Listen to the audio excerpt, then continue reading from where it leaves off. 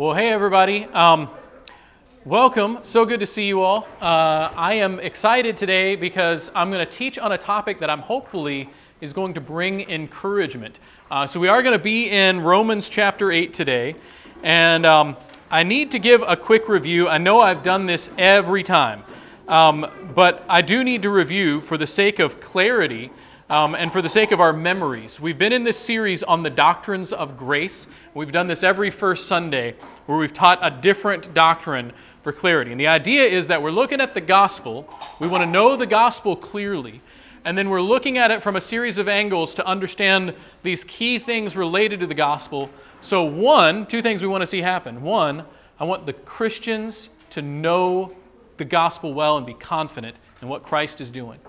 Two, I want us to be able to so clearly be equipped to proclaim the gospel so that people would come to Christ. And those are the two goals in this. So with that in mind, many of you know that when we proclaim the gospel here, we try to share it in kind of an overarching context so that people understand. Because I don't know about maybe some of you before you were saved and somebody gave the gospel to you and you're like, Jesus died for you. And you have no idea what that means or what the context is. Or if people say, hey, say this prayer right now. And if there's not an understanding of why Jesus died or why he rose from the dead, it's hard to understand exactly what the gospel is about. And so we tend to say it in 4 points. You don't have to do it this way. This is how we do it often. We talk about creation, that God has created everyone and everything. As such, he owns everyone and everything. Specifically, he created man in his image to bring him glory through worshiping him and being in relationship. That's creation. That's point one. However, as we know, man sinned. Not only did Adam and Eve, the first humans, sin, but we have all individually sinned, all of us except for Jesus. And so in sinning, we are separated from Christ. We are separated from the God of creation. We are born in sin because of our father Adam sinning and bringing all this death into the world. So as a result of the fall, there's death and destruction in the world. That's a reality. We see it. A little side note, in evangelism, it's pretty easy to point to all that is wrong in the world. And I tend to not shy from it. I'm like, the problem of evil, as they call it, the idea of suffering in the world being an argument against God, I always come right back and say, no, we did this. This is our sin, and he is also providing the antidote for it. A little side note, what we call presuppositional apologetics. I always also bring in that you wouldn't even know what evil was if God had not written the law of God in you and put in you a conscience so that you see what is wrong in the world. Anyway, that goes without saying. The third point, and what we actually say is the gospel, is redemption. So we have creation, we have fall, we have redemption. Redemption is this good news that Jesus died to pay the penalty for our sin, and then he rose from the dead, really rose from the dead. Bodily. Every way resurrection is implied. He rose from the dead, and that is our future hope, that we will be able to have a resurrection like Christ's resurrection. That's 1 Corinthians 15. When we talk about the gospel, this is what we're talking about. Right? We talk about effects of the gospel. We would say the new creation, God is making us new. He's sanctifying us. He's also making this world new, and he has a plan to redeem this world. We're going to talk about that a little bit today in Romans 8. But what I've noticed is people have a tendency to mix up the gospel with the effects of the gospel. And so people say, well, hey, everybody, the gospel is racial reconciliation. And I'm like, well, no, it's not. The gospel is that Jesus died to pay your sin debt and rose from the dead to give you new life. If you really have your heart changed, God will rip that racism right out of your heart when you're saved. That's part of sanctification. But the sanctification is not itself the gospel. Does that make sense? It's an effect of the gospel, right? People will say, well, the gospel is that God loves you. And I'm like, no, it's not. I mean, he does love you, and it's part of why he's made the gospel happen. But the gospel is that Jesus died to pay your sin debt and rose from the dead to give you new life. Please do not mix up these other things that might even be true and wonderful, but that are not themselves the gospel. Because when we mix up either the law with the gospel or the effects of the gospel with the gospel, we get into error really fast. Anyway, this is all preliminary. Sorry. Trust me, we're going to get to the doctrine itself in a second. So when we talk about the gospel, just to reiterate, we talk about Jesus died for your sin and he rose from the dead. That is the gospel. Praise God. So when we went through all of these points of the doctrines of grace, we started with talking about the fallenness of mankind, that we're all sinful. Unless God does a miracle, we're not going to be saved. We're not going to believe in Him. Second, we talked about unmerited adoption. And this is a key one that gets mixed up a lot. God didn't save me because He looked at me and said, that one's got potential. Right? God didn't say, well, he's already done some good things. Let's save him. He's already got on a good start. There's no merit in this. God saved me because of who He is, not because of who I am. God looked at me and He says, you're my child. I'm saving you. Like, it's adoption. It is good news. It's moving from death to life. Unmerited adoption. Third, we talked last week, or 2 weeks ago, 2 months ago, whatever, about particular atonement. And just put very simply, this just means not universalism. It means that not everybody is automatically saved. This is part of why we proclaim the gospel. We want everybody to hear the gospel so that they can respond, and hopefully many will repent and believe. Third, we talked about regeneration, that God is the one who makes us alive, that He just says, bam, and it's like being resurrected. And I always say, I didn't choose to be born the first time. I did not choose to be born the second time. He just made it happen. He made me alive. And I'm thinking about, actually, Bucky is not here today, but he has a wonderful story about in prison when he was a God hater, and it was very clear. And somebody introduced him to the Gospel of John, and he talks about, like, in his cell reading. Well, long story. Somebody had to explain it to him because he learned to reading the Gospel of John. Wonderful story. Talk to Bucky. He has a wonderful testimony. But he says, God just did something in me and He made me alive. Great testimony. Everybody with me? That's all review. Everybody's with me. Good. All right, so let's talk about today the concept of perseverance. And I'm bringing this up for several reasons, but people have a tendency to have questions about this idea of perseverance. And it shows up in about 3 different ways. One, people are like, well, what about the fact that I sin? You have people that are like, and hopefully you can relate to this. If not, I'm worried about you.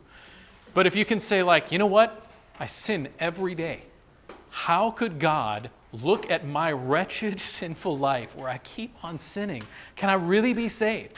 And I would say, if your heart is of repentance and you are growing in the Lord over time, I'm like, yeah, you can be. You will have mistakes. I think, as Paul describes in Romans 5 through 7, the idea is that, yeah, this is a struggle, that you will not be perfect in this life.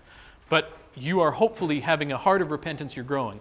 Just because you are struggling with sin does not mean you're not saved. If you're not struggling with sin, then I have a concern. More on that later. Second thing that comes up, people say, what about persecution? Like, what's going to happen to me if they torture me for my faith? How will I stay faithful? Right? There's a legitimate fear. And we can look back in church history and know that, like, hey, there were people who stayed faithful and people that didn't. And people that get a little bit scared. So we're going to talk about what happens in persecution. The third question, and I'll be honest, we probably won't get to this one today. It'll be addressed by nature of what we're talking about. I won't be able to address it in detail. I'm probably going to offer a recording extra to address this. But the third thing is, what about people who leave the faith? Like, what do we do about that? Like, what happens? Like, what's the deal with them? More on that later. But let's jump right into Romans 8. Let's talk about this idea of perseverance. So Romans chapter 8, Paul is writing. We're going to begin in verse 18. A key thing to understand about Romans, it is a favorite of mine, being, a pastor who loves the truth. It's just so well organized. We all just like Paul a lot. He's easy to read. Actually, I shouldn't say easy to read. He's organized in a way that is very helpful. So Paul has written the first three chapters or so of Romans is about how sinful we are. We have a whole other section that talks about how Jesus paid for our sin debt. And then Romans 8 gets into some practical outworkings of this. So, Romans 8, starting in verse 18, it says, "For I consider that the sufferings of this present time are not worth comparing with the glory that is to be revealed to us. For the creation waits with eager longing for the revealing of the sons of God. For the creation was subject to futility, not willingly, but because of Him who subjected it, in hope that the creation itself will be set free from its bondage to corruption and obtain the freedom of the glory of the children of God." Key things here. Paul is assuming, he's presupposing that the Christian life will involve suffering. Very simple. He understands that that is the case. I'm not 100% sure, but as far as we understand, Nero had not quite ramped up persecution yet. It was happening, but it wasn't on the widespread, horrific scale that it was about to be in a matter of just a few years, right? But they were still enduring persecution, just to be clear. So Paul seems to understand it's about to get worse. It's already difficult. So he's understanding suffering is built into the Christian life. And even, I always want to be careful because we have it pretty good here. We have not experienced intense persecution. I would say Scripture does say that even slander is a part of persecution, even being maligned. And so I would say most of us have endured some mild form of persecution if we're a faithful believer. That happens. We've missed out on some of the worst of it. But right now, as far as the number of people suffering, Christians seem to be suffering more from persecution now than any other time in history. Now, some of that has to do with the fact that there's more people in the world, but this is a reality. Persecution has not gone away. We have avoided some of the worst of it here in the West. I think that's about to change, but that is a reality. But Paul is assuming that there is persecution built in. Here's the other thing he mentions here in this section, that creation itself is awaiting the revealing of the sons of God. He uses this language that not only are we suffering, but creation has this angst, like that God's own creation has this, I don't want to say knows, but there's this idea that like creation isn't right and is waiting for God to make all things new, and that making all things new is directly tied to what he says the revealing of the sons of God is. And the implication from context here, sons of God is used in different ways here, but the implication is that this is talking about believers, those who are adopted into the family of God. More on that later. Here's what's key. The end of verse 18 says that this idea that the sufferings of this present time are not worth comparing with the glory that is to be revealed to us. The language is not just, hey, it's going to get a little bit better, just hold on. The language is that the glory of God is such that whatever we're suffering now isn't even going to touch how wonderful it will be to see the glory of God revealed. Notice he doesn't say, it's going to get a little bit better and then you'll have more money. Or it's going to get a little bit better and then you won't get sick anymore. The reality is, we'll have wonderful provision in eternity, like we will be sinless. We will not have sickness and we'll have all this wonderful blessing. But he doesn't see that as the main thing. The main thing is that you will see God's glory. Anyway, more on that. So as we've seen here then, the issue is both us, we are eagerly awaiting, and the creation itself is eagerly awaiting this revealing so that God gets the glory that he is due. So verse 22, it says, "For we know that the whole creation has been groaning together in the pains of childbirth until now." I have been privileged to be in proximity when all three of my children were born, and I cannot say that I understand suffering related to that, but here's what I would say. It is a mighty and wonderful thing the way that this suffering builds up to the moment of joy of a child being there. And it's no coincidence that Paul is using this illustration, this metaphor, to say it is going to be painful, and then the best thing that could ever happen is going to happen. Verse 23, "And not only the creation he's talking about is groaning and waiting, but we ourselves who have the first fruits of the Spirit groan inwardly as we wait eagerly for adoption as sons, the redemption of our bodies." Now we could say that there is a certain sense in which everybody in the world can get an idea that like, hey, the world is not right and I would like for it to be better. He's not talking just about that though. He's talking about those who have the first fruits of the Spirit. Those of us who are born again, have the Holy Spirit living in us, and hopefully we can look back and maybe think of our life before we knew God as opposed to now, and think about how many things about the mess of the world we didn't care that much about. In fact, if you like sin, if you delight in your sin, you're pretty cool with a lot of the things going on, right? You're like, this is great. Like, we got more gay stuff going on. We got more sin over here going on. This is great, right? But when the Holy Spirit moves you from death to life, all of a sudden, those things that seem so pleasurable and so joyful are repulsive to you. Now, you still have a sin nature. right? And so just facing facts, we're still tempted by sin, but sin as sin, knowing that it grieves God and it's part of brokenness, is gross to us. And this is why, when a believer sins, it hits us. We're like, oh, God, was prideful. Hate it, right? It's not that sin does not entice you. It's that as sin, it's repulsive to you. And so he's using this illustration that the Holy Spirit is in us. And we're looking at this world that's broken, and we're groaning inwardly as the creation does, but on a whole other scale. We're groaning for things to be made right because God has given us a taste of what it means to be in fellowship with Him and with His saints. And we say, I can't wait for it to be what it's meant to be.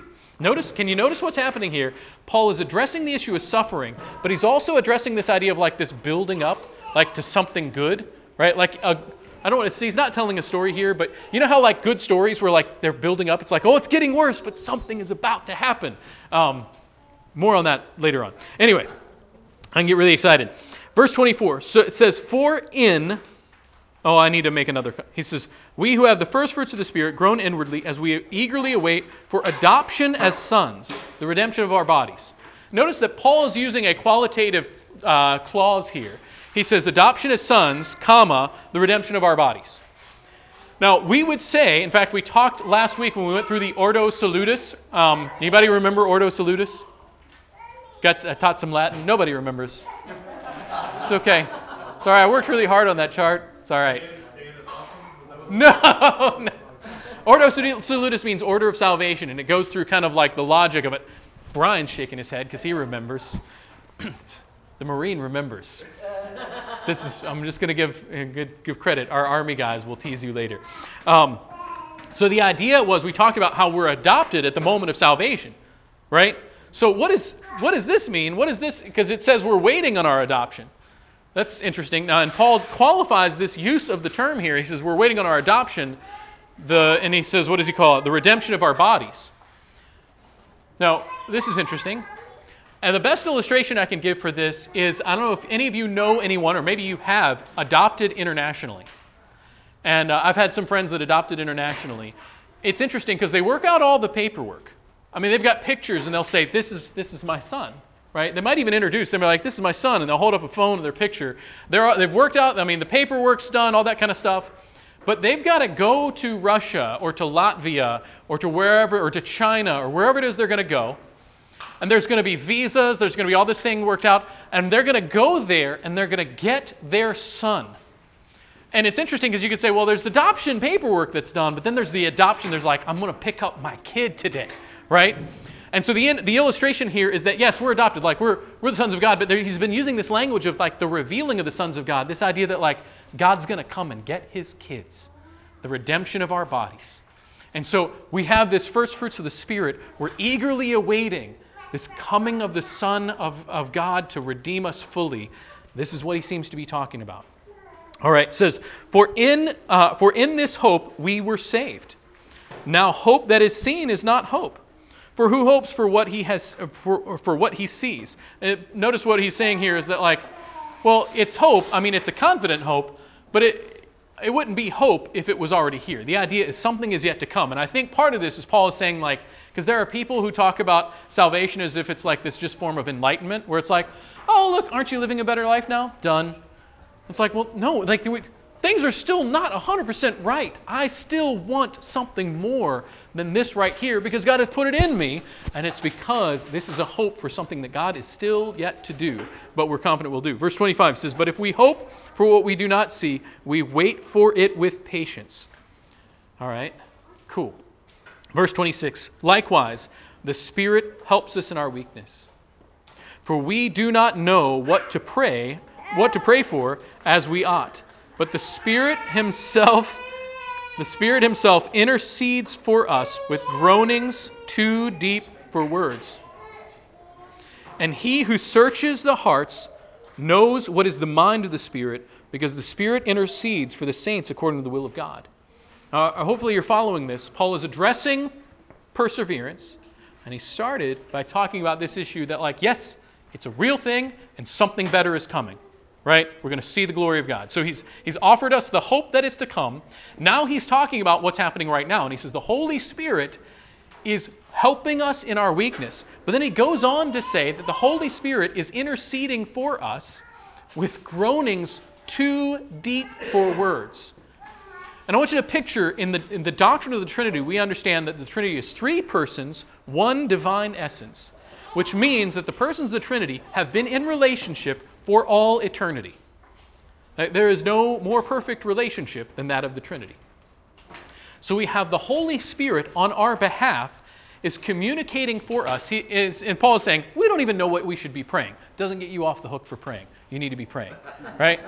But it gives this idea that like the Holy Spirit knows what you need to be praying, and he groans on our behalf. Words that you don't even understand. Utterings too deep for words. And the eternal relationship of the triune Godhead, the Holy Spirit, who knows that relationship better than anyone else ever could, he is there interceding on your behalf.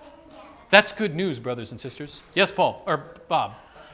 So is it okay to just pray unintelligible words? No. No, it is not. Now, I would say that there is something to be said for a grief groan, where you just cry out to God and say, oh, God, oh.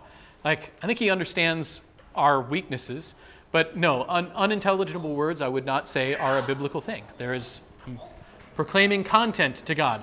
I might actually write my thesis on that. More on that later. Moving on. So understanding this, here it goes on though, verse 27, it says, and he who searches hearts like understanding, like my hearts. He's referring to the Holy Spirit here. God here, actually. The Holy Spirit is God, just to be clear, but he's referring to God searches hearts, knows what is the mind of the Spirit, because the Spirit intercedes for the saints according to the will of God. You understand what's happening here?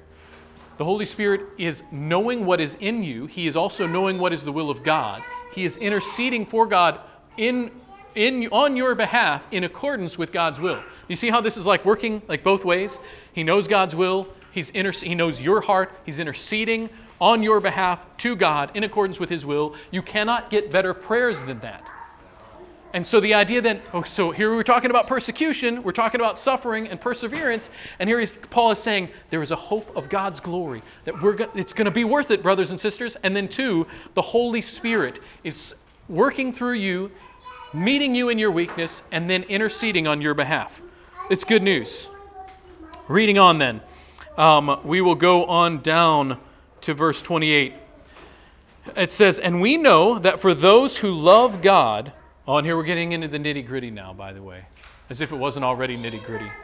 That for those who love God, all things work together for good, for those who are called according to his purpose. Now, I want to just set aside for a moment and say, I know that this is an not over-quoted. This is an often quoted verse. Very seldom quoted in its full context.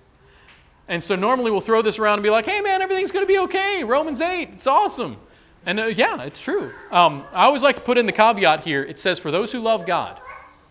If you are not God's faithful child, he makes no guarantee of things working out for you.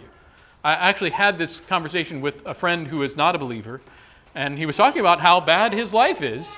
And you'd have to understand, I know him, I love this brother, and he's not my brother, unfortunately.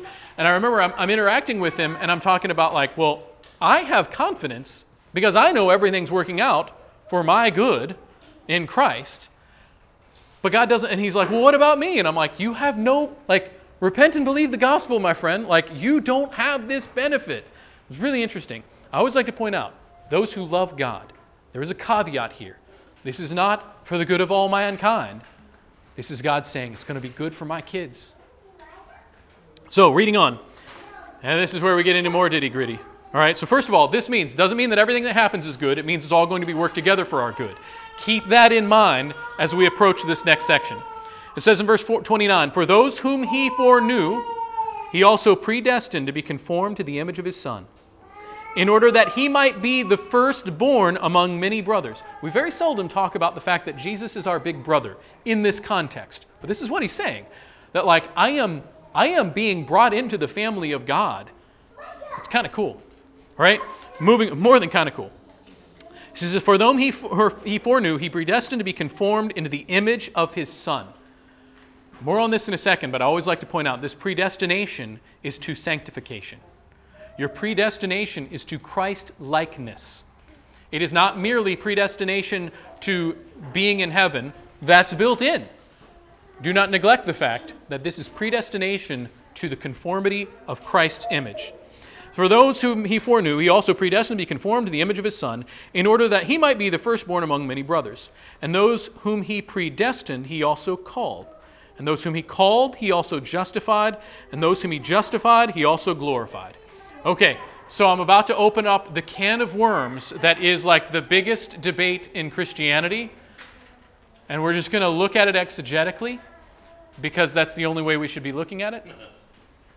I want to point out this word foreknew simply means to have knowledge beforehand. This is just a definition. The word foreknew just means to have knowledge beforehand. The specificity in this verse is that it says that God is foreknowing us. It's not referring to what we're going to do, although I believe he knows that too. He knows all things, right? But the language here has a specificity on like, he knew you, right? As if there's a personhood, a personal relationship here that like, before you existed, God said, that's my kid, right? More on that. The next thing is, so then those whom he foreknew, he predestined. The language here of predestined is pretty simple. It's exactly what you think. It means to predetermine or decide beforehand. There are those who are trying to kind of loosen the definition of this term as if it means like, he's just putting up some guardrails to kind of keep it going in the general. The language here is destiny and determinism. It's built into it. That God is saying, that kid that I knew before he existed, I'm making sure he is going to end up Christ-like. Right? That's heavy. That's good. That's before the foundation of the earth, brothers and sisters. More on this in a second. It gets really good. Right? Then it says, those whom he predestined, he called. The word here for call, really complicated. It means to call. Right? Here's the thing, though. In the context, this term is used when we're referring to calling loudly or calling by name. The idea of, I'm calling in such a way that you hear me. It's an efficacious call, right? So it would be like if Tana's on the other side of the room. If I was like, hey, Tana! Like, she knows I'm talking to her. It's loud and it's by name. The implication here is that's what God is doing. That kid that was my kid, that I foreknew before the foundation of the world, I predestined him, and then I called him and I said, hey Micah, you're my son. Right? This is the same idea. Reading on. And then it says, those whom he called, he justified. Justified means to declare or render righteous. When we usually use the term getting saved loosely, this is what we're referring to. That Jesus paid your sin debt. Justified. You're declared righteous. Done. And then it says, whom he justified, he glorified. And this simply means to make glorious or render excellent. It is the word we use to refer to the eternal glory that we will be in heaven. So are you guys following this? Oh, and here's another side note. He's using what is called the aorist tense. Any linguists around? No linguists? I was actually hoping we'd have one. I got a little bit of one. Somebody who's doing some Army intelligence is a linguist, right? Actually, if John was here, he did, yeah. Anyway, same kind of boat. The aorist tense indicates something that happened in the past with completion, right? It's usually in English we use the letters ed, like I walked. The idea is I was walking, but it got done, right?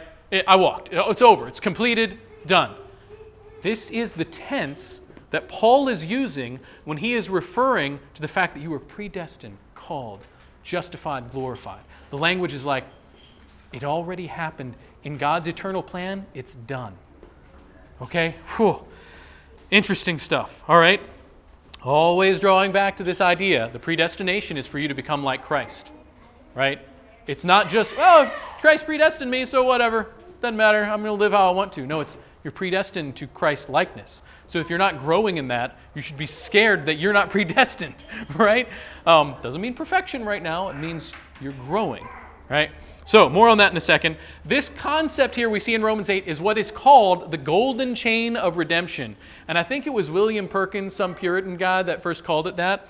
And you'll kind of see here my kind of like loose idea, but the idea is he foreknew, so this is eternity past, And then you have foreknew, predestined, called, justified, glorified, linking all the way to future glory. The idea is there's this chain that connects your salvation from before you existed to eternity. And my illustration is not as cool as the next slide, which is this from RefToons. You guys ever seen RefToons? Check out RefToons, pretty cool. But he has this really cool cartoon where he's tying it all together. For the sake of illustration, I think it might be helpful. No need. But the understanding here, the big deal, what we're getting at, is here Paul is encouraging in three different ways so far. One, he said all this suffering, all this that we're going through, it's leading to a glory that cannot be compared. Two, the Holy Spirit is groaning with the other members of the Trinity on your behalf, and He's helping you in your weakness. Third, this salvation and this promise of you being formed in the image of Christ is a done deal. He's already planned it, built it into His plan from before the foundation of the earth, and it will reach all the way into eternity. You have hope. So with all that in mind, let's look to verse 31. Won't take us much longer, by the way. We're almost done. Verse 31 says, "What then shall we say to these things? If God is for us, who can be against us?" You guys get this? He's like, if God is the one interceding for you, He's the one whose glory you will see, and He is the one who planned your salvation before the foundation of the world and has declared it from before things existed. It's going to happen. If that God is for us, if you are His child, there is nothing that can go wrong for you on your salvation. He says, "He who did not spare His own Son, but gave Him up for us all, how will He not also with Him graciously give us all things? Who shall bring any charge against God's elect?" It's God who justified. He's like, who can ever bring a charge? It would be like someone trying to bring an accusation when it's like, I have both the judge and the one who paid the debt here. How are you going to bring a charge against me when He's already paid the debt and judged it? Right? It continues in verse 34, "Who is to condemn? Christ Jesus is the one who died. More than that, who was raised, who is at the right hand of the Father, who is interceding for us." So he's like, who's going to condemn you? Christ Himself, who paid the debt, is interceding at the right hand of God. And if any time our enemy, the accuser of the brethren, Satan, or even ourselves tries to say, well, what about this? Jesus is like, that one too. I knew that one, and I paid for it. Done.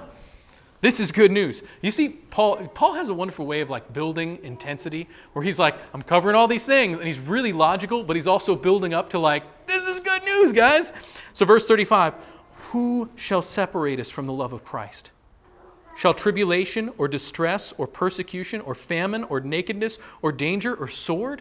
He's asking rhetorically because you know what's happening? Notice he's pointing out tribulation, trial, persecution, distress, fear. So he's talking about being persecuted, and then he addresses famine. Should anything in the natural world keep us? Right? And then he talks about nakedness. Should poverty keep us from the love of Christ? Should danger, should war keep us from it? No, the idea is that nothing can keep us from the love of God because He's planned this before the foundation of the world. So verse 36, "As it is written, for your sake we are being killed all day long. We are regarded as sheep to be slaughtered." Verse 37, "No, in all these things we are more than conquerors through Him who loved us. For I am sure that neither death, nor life, nor angels, nor rulers, nor things present, nor things to come, nor powers, nor height, nor depth, nor anything else in all creation will be able to separate us from the love of God in Christ Jesus our Lord." Brothers and sisters, when Paul is addressing the issue of perseverance, notice that at no point does he say, try harder. At no point does he say, well, you know, if you do this, this, and this, and you follow these 10 steps, then you'll make it. No, what he says is, look to the God who is the author and finisher of our faith. This is on Him, and He has promised and declared it for the foundation of the earth that He will complete it. Now, I need to give this caveat, right? Not a caveat. I need to give a clarification. This does not mean like, oh, well, do whatever I want. No, the idea is the predestination is to sanctification. So I should be doing the things that God has commanded me to do. I should be fellowshipping with the saints. I should be in the Word of God. I should be walking in the Spirit and letting the fruits of the Spirit grow in me. I should be edifying the other saints. I should be in prayer. I should be doing these things. I should be taking communion, right? All of these things that God has commanded me to do, I should be doing because those are the things He uses to sanctify me. I should live in daily repentance, right? This is what we do. This is why we confess sin one to another, because I want to be sanctifying, or being sanctified. So we'll probably talk more on this in another section, but I just wanted to draw attention to the fact that when God talks about perseverance, He talks about what He does, not what you do. Everybody with me? Cool. All right. So with that in mind, I recognize that there are probably some more theological questions that this has probably arisen. I will do my best to do a little one-person recording and address a couple of things related to what about people who fall away? How does that work? And I would say 1 John 1:9 indicates that those who fall away are never with us. But that's a whole other big topic that we can talk about. Here's what I would encourage you to, brothers and sisters. I will tell you myself, on a regular basis, as I'm looking at my life and I'm comparing it to the law of God in Scripture, I will often say oh, Lord, what a wretch I am. And in doing so, I have to immediately say, Lord, please forgive me. And I immediately turn to the good news that Jesus paid my sin debt. And as I do that, I am being sanctified in that very moment, right? I care when I sin. And by God's grace, His Holy Spirit is working in me to remove the sin and to fill me with His Holy Spirit. And as time goes on, I'm becoming more like Him, not perfectly. And so I can look to not my own work, but I can look to the work of Christ that is making me more like Jesus. And my confidence in His salvation for me grows every day. So if we are to face persecution, brothers and sisters, Paul has just made it quite clear in God's Word, there is no amount of persecution that will keep you from the love of Christ. There is no amount of famine, no amount of loss. We sang today that let good and kindreds go, this mortal life also. The idea is that nothing can separate us from the love of God, whether in plenty or in loss. We're His. Our eternal glory is secure. I can celebrate that every day. So, more to talk about in future messages, but hopefully you are encouraged in what God is doing. So let's pray, and we'll turn it over to, I believe, Jill has gospel presentation today. So Lord, be with us. God, as we are preparing to take communion and remember again what you have done to save us. Oh God, be with us in this time. Receive glory as we commune with you. In Christ's name, amen. All right, Jill, go for it.